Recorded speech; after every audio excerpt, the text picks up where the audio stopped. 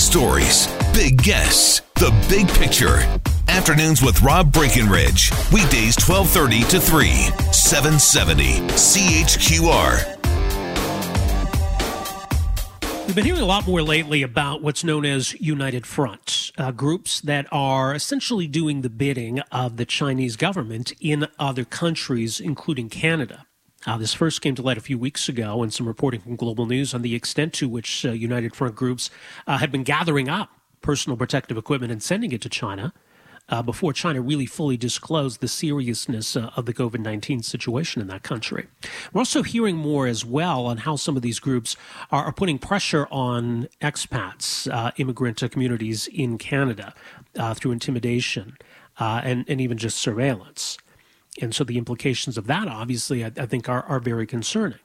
Now, I want to play for you here, first of all, because Global's Janet Silver was able to ask the Prime Minister about all of this today. So here's the question and his response. Chinese Canadians, including human rights advocate Anastasia Lin, say community members are under pressure from the Chinese government for their influence networks around the world like United Front. They fear for family members back in China if they speak out, and they also say that they don't have any support here in Ottawa. And I'm just wondering what your government is doing to expose and stop the influence of the United Front here in Canada.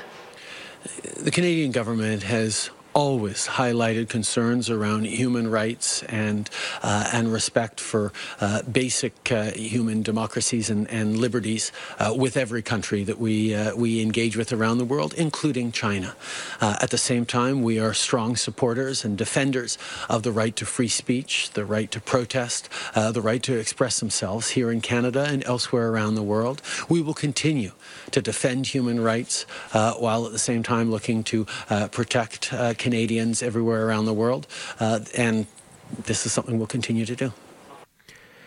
Well, certainly, look, Canadians have the right to freedom of speech and freedom of assembly, and obviously that includes all Canadians, including Chinese Canadians. So the idea, though, that there would be foreign influence and foreign pressure on certain communities when it comes to being able to speak out about certain issues should concern us very much. So you heard Global's Janet Silver mention in the question there Anastasia Lin, who's a well-known Chinese-Canadian actress and model, is now an ambassador for the Macdonald-Laurier Institute on Canada-China issues and has been speaking out about many of these issues. And we're very pleased to welcome her to the program here this afternoon. Anastasia Lin, thank you so much for making some time for us here today. Welcome to the program. Thanks for speaking with me. For you personally, and I mean, you've been more outspoken about this in recent years, I guess, as you become more aware of the extent of this and what it means for Chinese Canadians. When did you first become aware of some of these United Front groups and what it was they were involved in? Well, I guess maybe when I first came out of China, I witnessed a lot of well, I guess I can put it this way. I was not aware of the nature of this kind of work, and I was even participating a little bit in helping people that are coming out of China and coming here to pass on their message, if you know what I mean.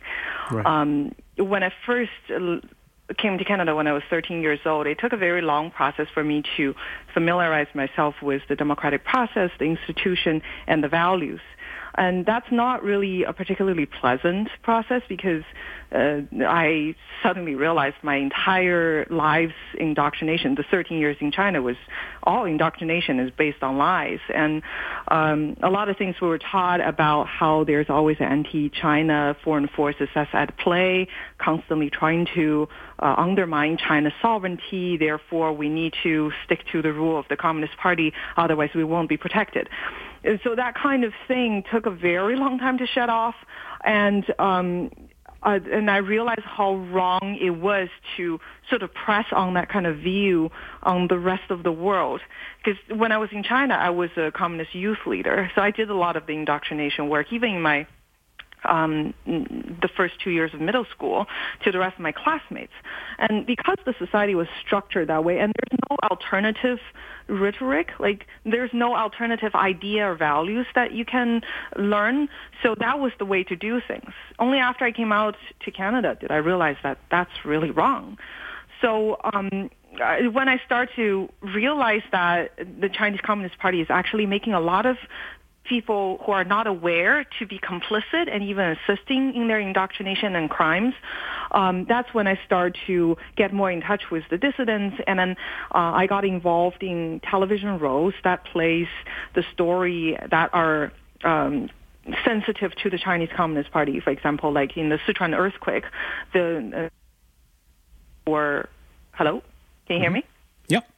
Yeah, we still got you. Were really shoddy, so a lot of children died because of that. And the shoddiness is because of the Chinese Communist Party's corruption.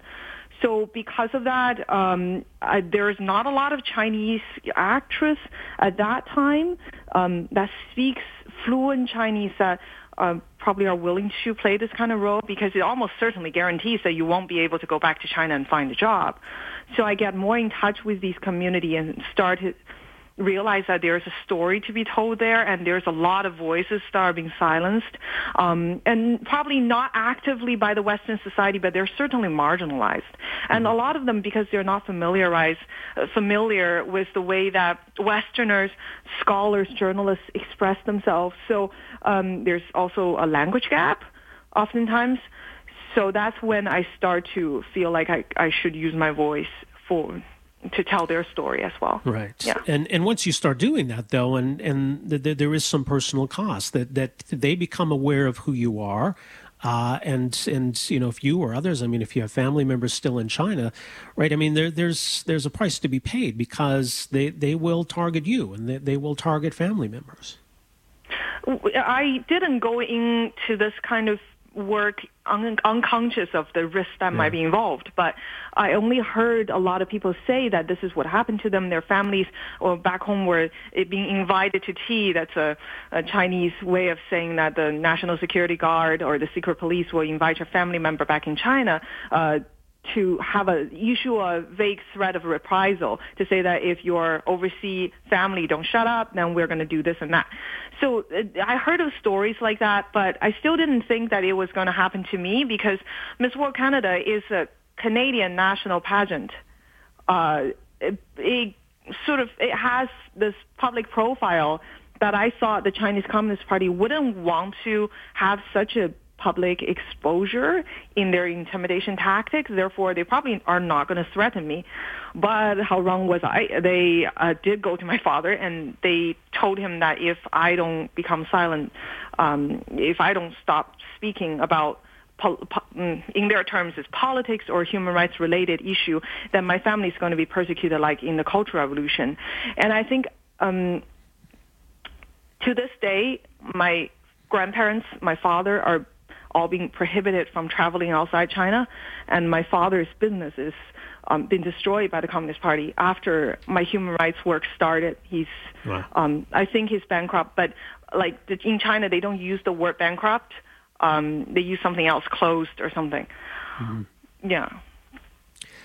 So when we talk about these United Front groups, and so there is a department in Beijing, the United Front Work Department, and I think that's connected as well, as I understand, to the Office of Overseas Chinese Affairs, I think it's called. So there are different associations and groups that exist in other countries, like here in Canada, that I guess would fall under this umbrella of United Front. Is that right? And that's true. And a lot of these so-called community leaders, they're not really leaders of Chinese Canadian, definitely not. They're activists, and oftentimes they voluntarily in China, inside China, attend these overseas Chinese leader Qiaolian conferences, where they're being trained to tell the China story. I mean, this is purely quotes from what they say, like tell the China story. Basically, it means how to combat and parallel the criticism now toward Chinese Communist Party. And because a lot of Chinese grew up in an environment where they're being indoctrinated with the kind of rhetoric that Communist Party is the sole savior of China, and that if someone criticizes the Communist Party, they're criticizing China.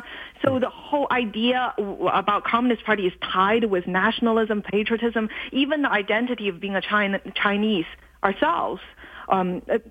So that sort of confused a lot of Chinese people, and also overseas Chinese, when like a lot of international students, when they hear people criticizing the Communist Party, they feel like it's a personal attack to them. But that's because of a long time indoctrination that changed their mindset to have that kind of confusion. But does it seem to you, though, like something has changed, that there's maybe more of a willingness to speak out in the aftermath of the outbreak and China's handling of the outbreak? Are Chinese Canadians feeling maybe a little more emboldened, or is there just more outrage that there are more people willing to speak out and criticize? Well, I certainly see that because I see more Chinese people posting about their stories.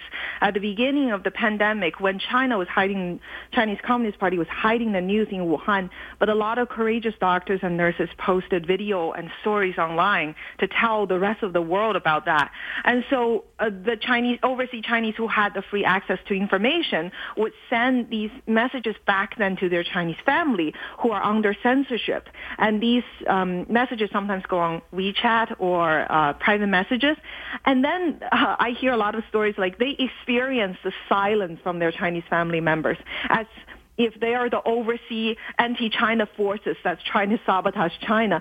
And when they receive this kind of treatment, I think it somehow make them more aware of what the Communist Party have been indoctrinating, even their family back home and themselves.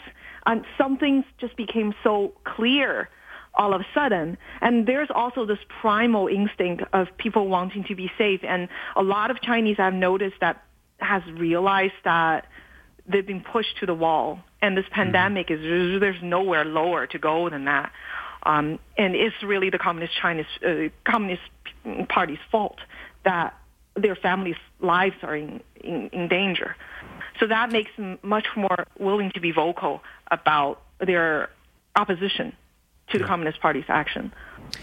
That said, though, I mean, it seems as though there's still a need to, identify and expose some of these United Front groups to make sure that the Chinese Canadians are protected from this kind of intimidation. How do we do that? What more can we do you think? First of all, mainstream media and politicians must really be vocal to support these Chinese diaspora or Chinese Canadian. And there are a lot of Chinese Canadian that are not directly from mainland. They may be born in Canada and they don't agree with, they have never received indoctrination to have any kind of sentiment with the Chinese Communist Party. And a lot of Chinese immigrants who actually come from mainland China, but after they came to Canada, they realized they actually familiarize themselves with the value of freedom and understand what democracy is all about. And then their voices, it's very difficult already for them to speak up because of the intimidation tactic from the Communist Party. If they don't receive support, then who is there to support them when they want to speak out? There's no government that will protect them from the Communist Party's intimidation. But when Canadian governments and mainstream media are willing to be vocal, the Communist Party realizes that there is going to be a reputational cost to what they do, and then they're probably not going to be as brazen in trying to secretly intimidate Chinese people outside. So being vocal about it is probably way more significant than people realize. Absolutely. Well, more at your website, AnastasiaLin.com, and the work you're doing as well with Macdonald-Laurier Institute as their ambassador on Canada-China policy, MacDonaldLaurier.ca. Anastasia, thank you so much for joining us here today. Really appreciate this. Thank you very much. All the best to you. Take care. That is Anastasia Lin, as mentioned, well-known Chinese-Canadian model and actress, a former Miss World Canada. And in fact, after becoming Miss World Canada, she'd attempted to go to China to compete in the Worlds, and they actually denied her entry because she had been outspoken on so many of these issues. But the intimidation that she suffered and also relatives she still has in China, it's quite something. And that's how this all functions. So we should see it as a sovereignty issue. And certainly it's not something we should tolerate in Canada. Our number here, 403-974-8255, 974-TALK. We're back with more right after this. Afternoons with Rob Breckenridge, starting at 12:30 on News Talk 770 Calgary.